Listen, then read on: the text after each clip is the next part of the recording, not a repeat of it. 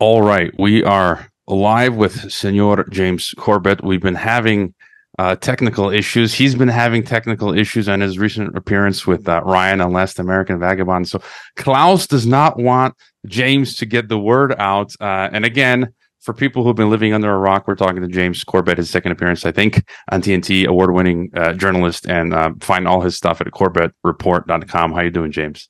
I'm doing pretty good, Hrvoje. How are you doing? As good as things can be, as World War III is underway. And, you know, I've been, of course, a lot of us follow your material, and it's interesting that lately you've been covering a lot of topics on my mind, you know, the information war, the great travel reset, Israel, Palestine. And just real quick, you know, again, people should go watch your stuff, and I don't want to get too much into it, but I thought we'd start with your latest, which was A Gentleman's Guide to Trolls, Bots, Sea Lions, Forum Spies, and Other Pests. And I learned what a sea lion was thanks to you. And I think this is important because and it's relevant for listeners as well, because they are themselves participating in, you know, various Telegram or Twitter chats or comment sections of Odyssey or BitChute. And I did hear you recently talk about how the comment section in BitChute turns people off. And I noticed BitChute changed something. They don't show the comments anymore. You have to actually click a button now in BitChute for them to show the comments. So maybe they've been listening to you, but you know, and last week I got into trouble with Elliot Higgins and Bellingcat. You know, I mistakenly posted some fake news, and they tried to shame me. And I think, you know, one of the best tactics for me was show that they can't shame me. I just retweeted them and said, "Hey, look, I'm going to be famous," and they just kind of shut up. They cease and desisted because you know, their tactics don't work. But just your thoughts on you know, your latest you know, troll expose and how the information war is escalating. Yeah. It's an important topic, and one that I think doesn't get enough conscious attention. It's all unconscious and subconscious, which is part of the problem, I think, here. But I mean, there's a difference between a troll or a forum spy or a pest of some sort, and someone who is pointing out that, hey, what you have just said is factually wrong. That is incorrect. That is fake news. And hopefully, in that case, when that is the case, you can go, my bad, that is wrong, I retract it. You know, everybody, please know that was incorrect information. That's the way it's supposed to work, right? That's generally not how it works online. And as anyone who's ever posted anything online or attempted to engage in a conversation online knows, it is very quickly, it devolves into flame wars and ad hominems and what have you. And what I was trying to do in that Solutions Watch episode in particular was direct people's attention to a post that, as I say, I believe has been floating around on the internet in various forms for decades now. But I was looking at specifically a version of it from 2012, I think was posted up on cryptome.org. About this forum, gentle person's guide to forum spies or something along those lines. And just looking at some of the common tactics that are used to derail conversation. And I think it is important for people to keep that in mind, because everyone thinks, you know, whatever, it's just the comments, who cares? It's just having fun. But I think people are affected much, much more than they would ever themselves suspect themselves to be by the types of conversations that happen online, because as human beings, we tend to believe we are engaged in an actual human conversation with a real, earnest other human being, and we're having some sort of debate, and it'll be an argument, and we'll have the facts on this side and facts on that side. But, well, sometimes that may be the case, but sometimes that is not the case. And we know that the 77th Brigade of the UK PsyOps warriors online, and the US and Israel and pretty much every government on the planet at this point has dedicated teams of PsyOps warriors online, literally devoted to derailing conversation in various ways, debunking information that goes against the official government line, etc. So at the very, very, very least, we should always have in the back of our mind, who are we debating with, engaging with? And it gets even worse now in this era of chatbots and, well, large language models that can adequately sort of imitate human speech. Well, now it's getting harder and harder and harder and harder to tell who you're actually talking to online. And I want people to keep that in mind, because unfortunately, as I say, people's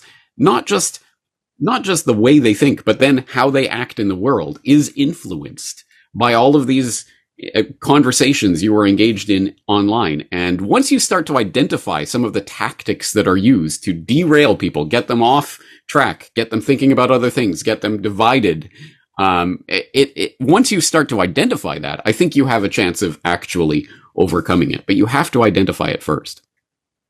Yeah, and you know, people in various groups or chats, as you mentioned, the tactic is identifying it, calling it out, and even ignoring it. And that completely, I think, angers those 77th Brigade people. And, you know, don't feed the trolls is one of the oldest statements online, right? And it's absolutely true. It's funny how often people can get baited so easily into some sort of conversation just by the big red meat they'll throw out with some provocative statement, and everyone jumps on that statement and starts debating it back and forth. And one of the tactics that I don't think I addressed specifically in that Solutions Watch episode, but I've seen many times before, is that someone will say something that is just totally not true. And everyone will respond to that as if it is true. So I've seen many, many times, James says blah, blah, blah, but actually, da, da, da, da. And actually, I never said blah, blah, blah. That was something that someone just totally made up, but everyone responds as if, okay, James said this thing, and now let's all talk about that thing. No, I didn't say that. That's totally made up, but everyone will respond to it. So again, the tactics are very effective because they push people's buttons in ways that most people don't even understand they have buttons. Yeah, and so people have to get smarter and just ignore and call them out, and that right there defeats the situation. Real quick, James, we got to jump to our headlines. We continue our conversation with James Corbett of CorbettReport.com. If you haven't already, subscribe to his email list, his Substack, become a member, and help keep him doing the work that he's doing. And before me continuing on, James, some of the other topics that I'm interested in, of course, is what you've been covering, the Great Travel Reset. I've been worried about not being able to travel anymore to see friends and family and my other homelands in the near future. And then, of course, Israel, Palestine. But, whether it's those topics or is there any other topic that's burning on your mind or that you're preparing to cover in the near future? There's no lack of things to talk about. And I just had an email recently from someone who said, I was glad to see the passion that you had in your recent podcast on the Great Travel Reset, because there's so many things going on right now. It's hard to understand what the priority should be. And unfortunately, that's right. I mean, World War III seems like a pretty big deal, right? So we should probably be concentrating on that. But then again, I mean, the Great Travel Reset, etc., are kind of things that are even on top of that World War kind of agenda, so that it's happening simultaneously all across the globe in an almost a coordinated fashion between different nation states. So maybe we should be concentrating on that. Maybe we should be concentrating over here. So anyway, I got tons of things on my plate. I'm happy to talk about anything you're interested in. Yeah, I mean, I think, we've talked in the past on my podcast on TNT and me on your report. And, since 2020, I was back then, I've been talking to Patrick Wood, Edwin Black, all these people, Aaron Hariati and others. And it comes down to whatever, I think you've called it the digital gulag. I call it the algorithm ghetto, this digital control grid. And every day, I'm reading biometric update for the news segment next hour. You got Amazon Web Service working with India's government to repurpose the COVID-19 portal for digital health IDs that are going to track, humans from cradle to grave. Bill Gates is out there in Kenya now.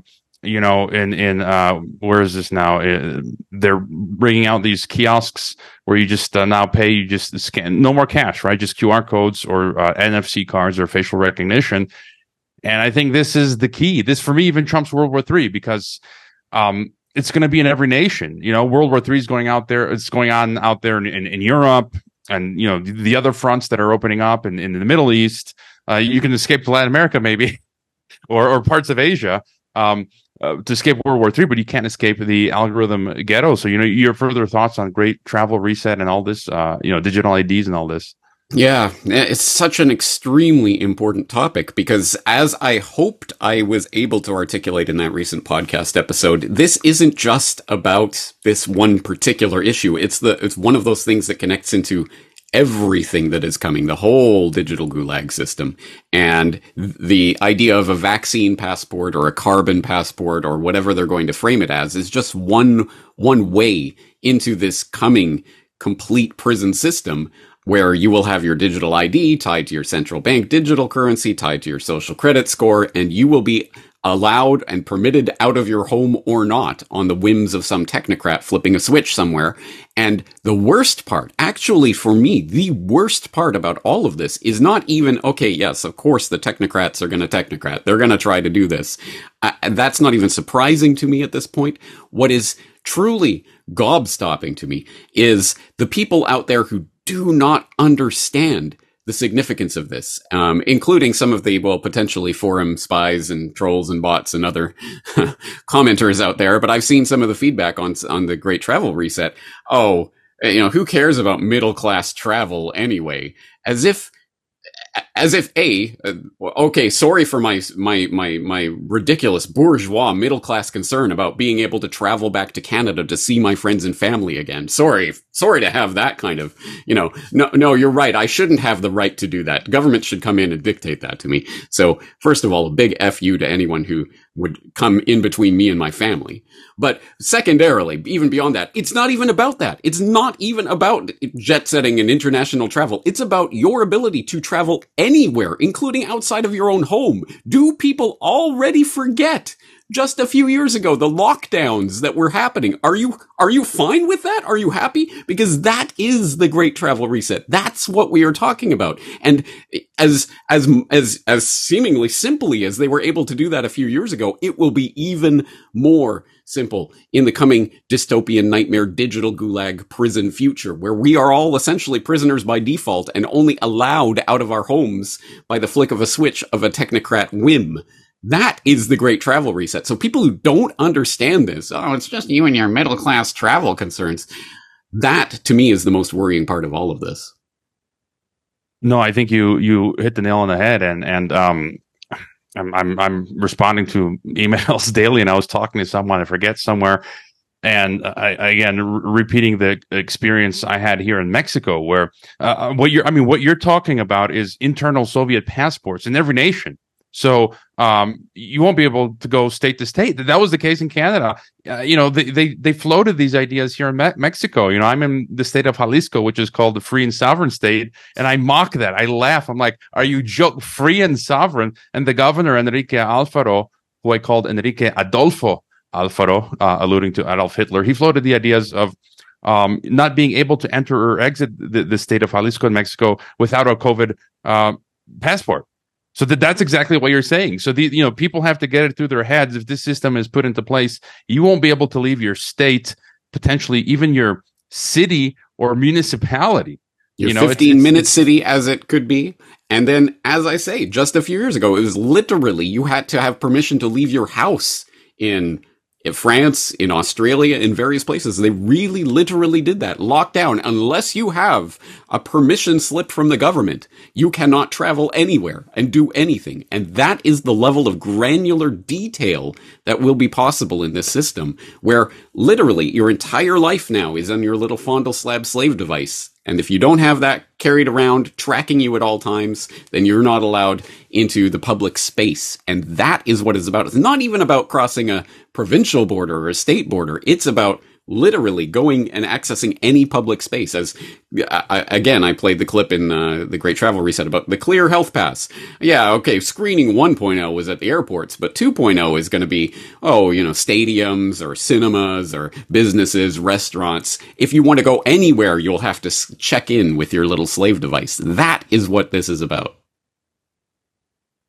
And, I will want to get on to Israel and Palestine, but we can talk solutions now. And I'm a big fan of Aaron Day, who I've had on the program, and he's saying our time it's really running out. The clock is winding down. Today you're reading MasterCard, and I forget who else are working to complete the interoperability with the CBDCs based on the Ethereum whatever platform, and so they're steamrolling ahead.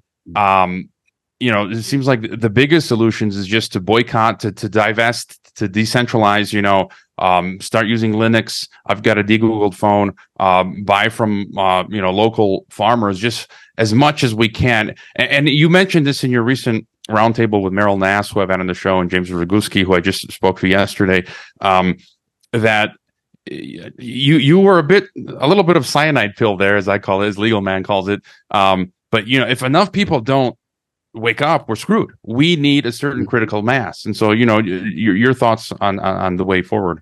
Yeah, I agree with what you're saying and the spirit behind it, because for those people who think there is some sort of political solution to this, and you're going to cast the right vote in your once every 4 year slave suggestion box, and that will solve everything, good luck to you. And I mean that genuinely. I hope you are able to vote your savior into power and all of this will be derailed. But I don't think that's going to happen, and I'm not holding my breath waiting for that to happen. Again, I'm not stopping anyone from doing anything that they think is going to work, but I just, good luck to you. No, this isn't. This is the logic of the technocratic system as it is developed. Of course, they are going to push this digital technology, and of course, it's just the natural evolution. Everyone carries around their slave device, so of course they're going to put your entire digital identity and everything on it, and that's just the way this is going. Get with the times, man. So I think truly, it's certainly, we're not going to derail this through some sort of political legislative process. The only thing that will actually affect this is mass non-compliance, certainly. But beyond that, as I always stress, and as it always comes back to with my solutions watch and the things that I'm stressing, yeah, of course, we have to not comply with the system, but we also have to be building up the alternative at the same time. Because it's great just to say, okay, so, just don't have a driver's license, don't have a passport, don't leave your home, and that'll show them. Well, no, not really. No, we have to build up the communities where we will all agree to participate and transact with each other in non-digital ways, etc., and don't need the QR codes and the ID passes and all of that. And that's unless we have that infrastructure in place now, how on earth are we going to set it up, a few years down the road when all of this is already in place and already functioning? It has to be done now. And of course, you're just going to get the people who say, well, if you do that, they're just going to come after you. You think they're just going to let you trade with each other? Well, okay, great. So I guess the answer really literally is just to lay down and die. All right. Well, if that's your solution, good luck to you. But that ain't my solution. I'm going to keep pressing this. We have to create the alternative communities that will be the answer. Some people talk about, all of this is going to collapse. The Great Reset project is going to collapse. And, we have to walk a fine line because, people have pointed this out. We don't want to project too much power, that the World Economic Forum doesn't have, or Klaus Schwab, and then do the work for them, right? Yeah. We don't want to do that. But then there's the other extreme, like, it's going to collapse, like you kind of alluded to. We don't have to worry about it. And then maybe at some point, I think eventually it will collapse, but that could be, we could be living in the Gulag for 10, 20, 30, 40 years. I don't want to. Exactly. Even when it collapses, depending on the way that it collapses, it could collapse on us. If it's great if the system all collapses and it doesn't work, but then, okay, so now we don't have those alternative communities in place because you were going poo-poo, who cares? So now we're all just left scrambling to try to build all of that from scratch, and good luck to you.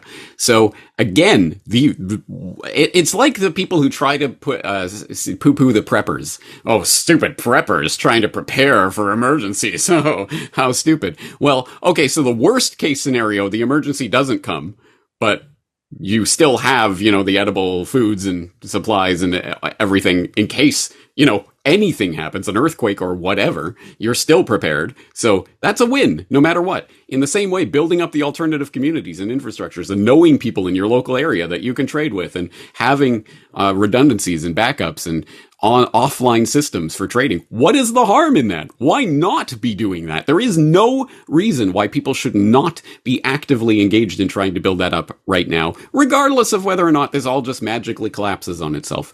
And I say, I agree. I think people put too much power in the they, them, those that control everything. And it's all masterminded by Klaus Schwab. He's a clown. He is nothing. But it's as I say, it's the logic of the system. even if you got rid of every single person in the World Economic Forum and Bilderberg and trilaterals and all of these people overnight, the system would continue to function in the way the system is going to function. It's going to process us all as these digital entities in the digital grid, because that is the technocratic mindset that the public has largely not just been inculcated with, but now genuinely believes themselves. And it's the logic of the system. So until we change that logic, it's not going to change. And it's not about those people. It's about the system. So anyway, that's my thoughts. And, COVID 1984 already proved that the preppers were right. I mean, I've still got some canned food from 2020. As soon as I came from Kazakhstan back to Mexico in 2020, I went to the supermarket and bought filled up the cart with canned goods and stuff. But, even as you say, even if it doesn't happen now, historically, I'm a former history major, professor, teacher, every few generations we have the 100-year storm. So at least, if you have a bunker or something like that, your kids will be ready, right, for the 100-year storm when it hits. And then maybe to get again to World War III, I think I was listening to New World Next Week, or was it where you mentioned your second podcast ever? You were talking about World War III in Iran, and then on my podcast a year or two ago, we were discussing this, and that I think and that they can take us to war. That fulfills a lot of their purposes. But James, it really does seem like this is it, with what Israel has done and Palestine. And then you're reading today from Ayatollah Khamenei, the Iranian foreign minister, what they're talking about. Like the Muslim world is beginning to, there feels like there's momentum that's building up towards events. So, I just also want to mention, we had this rocket attack on the hospital. And I'm not jumping to conclusions, because you've got Netanyahu IDF saying it was the Palestinians or Hamas or some other group, and then you've got them saying it was Israel and IDF. And I'm here just really, I don't want to jump to conclusions. It's the fog of war. I have no idea what's going on, but just, your take on what's everything that's going on. There is so much to discuss, so I guess it depends on which aspect you want to talk about. But let's forestall and head off the brainiacs out there who will seek to derail this conversation by redefining the terms and saying, well, World War III is already going on, and it's a war of every government against its own citizens. Yes, you're right, and you believe that because I've said it many, many, many times, and I've pointed this out, perhaps most notably in a Questions for Corbett I did a few years ago now on how will World War III be fought, in which I took that question and talked a little bit about the technology of warfare, but then talked a little bit more about, well, actually, we are in World War III. It's a fifth-gen war of essentially nation states against their own citizens, and it's not even about nation states per se. It's about control structures in the technocratic system. So anyway, yeah, I've said that before. Now, talking about World War III in its geopolitical context and in its traditionally understood meaning, there was a Second World War that we all understand that took place 1939 and 94, blah, blah, blah. And there will be a Third World War if things continue along this path. And we already see the outlines of that war. This is one of those things where I believe it's a famous Hemingway quote, and I'm really going to have to commit this to memory because I reference it and I never remember it. But it's something a character in a story is asked essentially how they went bankrupt. And they said, well, very, very gradually and then all at once, or something like that. Yeah, we see it coming. We know exactly what's happening, and we can see it years off in the distance, and then it happens. And who knows what assassination of what Archduke, is the actual trigger event that triggers it. But it wasn't the assassination of Archduke Franz Ferdinand that really was the real trigger and impetus for World War I. It was just the event which set those particular pieces into play. Similarly, World War III, we already understand what is happening in them. As you cover extensively, and you have conversations about this all the time, the multipolar, it's the Atlanticists versus the Eurasianists, and it's the NATO bloc versus the BRICS, and all of this. We know the outlines of what is already developing right now. So it will not be surprising when this eventuates into warfare. The only thing is, well, where and in which particular context? Will it be Ukraine and Russia? Will it be Israel and the Palestinians? Will it be Taiwan and China? There's a million different, and who knows, there could be, like with World War I, it could be some other part of the globe entirely that no one was expecting and no one was thinking about. But wherever it kicks off, we already know what this is going to look like. The one thing we don't really know is the technology of warfare that will be employed in this. I believe Trump said recently, World War III is closer than ever, and it will involve technologies you can't dream of, or, imagine that in a Trump voice. I don't think I do a good Trump impression, but anyway.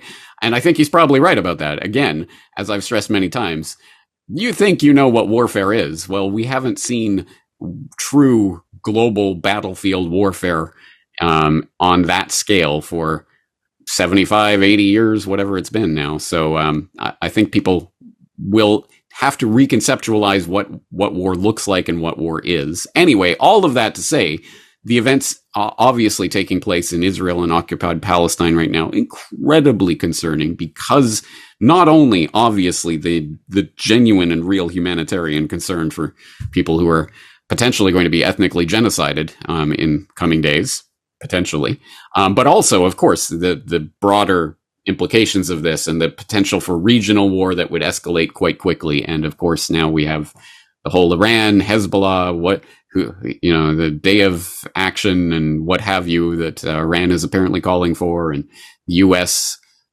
Threatening Iran now, and the aircraft strike groups being taken to the region. Just incredibly concerning. Of course, all of this, as I have pointed out in some of my recent coverage, I hope people will check it out. All of this on the back of this incredibly, not just suspicious, not just unlikely, but literally impossible event of not just one breach of this border, but 15 simultaneous breaches, thousands of people coming across, color-coded, coordinated map strike plans of exactly where to go to get the Israeli intelligence hubs. They're dragging IDF soldiers out in their pajamas, completely caught off guard, running around for hours and hours, killing people en masse, taking prisoners and hostages, and just, who knows? Oh, wow, it was just such a big surprise. Who could have imagined it? Top to bottom, total garbage. And even Israelis are now starting to talk about this. I hope people will check out Efrat Fenigson. Recently talked to one of the Weinsteins, Brett, Eric, I don't know. Brett, I think it was Brett. Right, yeah. Brett. On his podcast, talking about it's impossible. This could not have happened this way. And there's a lot of details there for people who want it. But long story short, I think something has been manipulated here. And I don't know what the actual end game of this was, because we are now, a week plus, or what? I can't even remember how long it's been. We are several days into this, and they still haven't done this ground invasion that they've been talking about.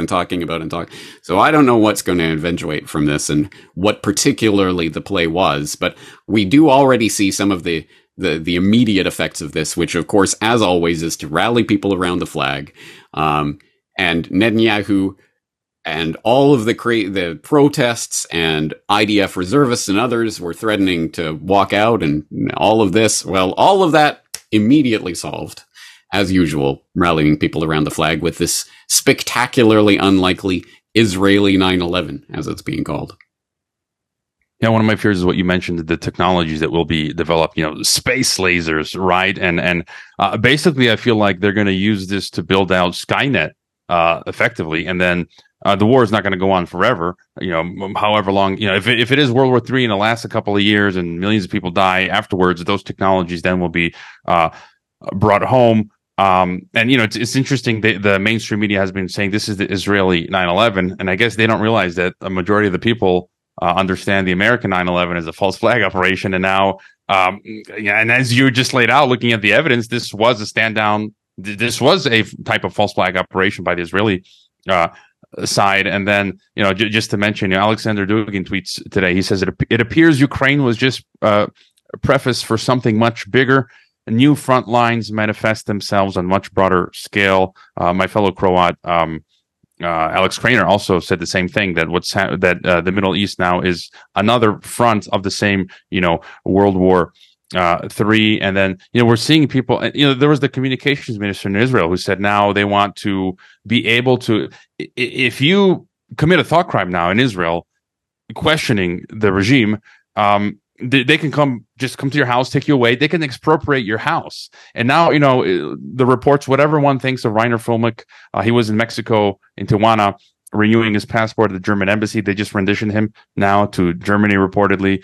You had Craig Murray, former British ambassador, coming from Iceland to UK, just been arrested by the counterterrorism forces. It's we're 2.5 minutes to midnight, James. Thoughts on that or anything else? I think you're right. We're in an extremely grave situation on so many different fronts. And some of those recent moves should be concerning to all of us. Again, regardless of what you think about Middle East regional politics and what have you, and the religious issues and all of that, it's even bigger than that, because again, this could be the spark in the powder keg that sets off a worldwide conflagration. And can you imagine, hey, maybe it's everything all simultaneously. Maybe Israel, Gaza lights off at the same time that some Ukraine, Russia nuke goes off at the same time that China takes Taiwan. And the entire world could be completely, utterly changed forever in 24 hours. That's the way this could go. And I'm not saying it will go that way. And I'm not saying that we should all be just sitting there, munching popcorn, watching the show and being afraid. But I'm saying be aware that we are in extremely grave times. And again, other than preparing yourself and your community to handle whatever is going to come, what else can we do? Again, vote for your preferred savior of choice. 2024, guys, it's the most important selection of your lifetime. Garbage, nonsense. But anyway, vote if you want. But in the meantime, try doing something in the real world to prepare yourself and your community for what's coming. And none of this means, that we are sad or depressed daily. We talk about this, we internalize it, we prepare, but also, people have a balanced life, enjoy life, do art, spend time with friends and family, and I'm chipper. I'm in the face of all of this. Yeah, it's depressing, but we got to keep our spirits up. And we're just about out of time. Last minute, tell us, where can we find you? Best way to support Corbett Report. CorbettReport.com, CORBETT report.com. Best way to support the work is just to get it out to others. And let me underline what you're saying there. Absolutely. Do not sit there living in fear, cowering, watching the spectacle. Live your life. The reason I am worked up, the reason I am passionate is because I love my life. I love this world. I love my family. I love my friends. I want more of this. So that is the impetus for what I do, not out of fear or rage or anything else. It's out of love. Eat, drink, be merry, make babies. Always great to chat. James, CorbettReport.com. Thank you. Thank you.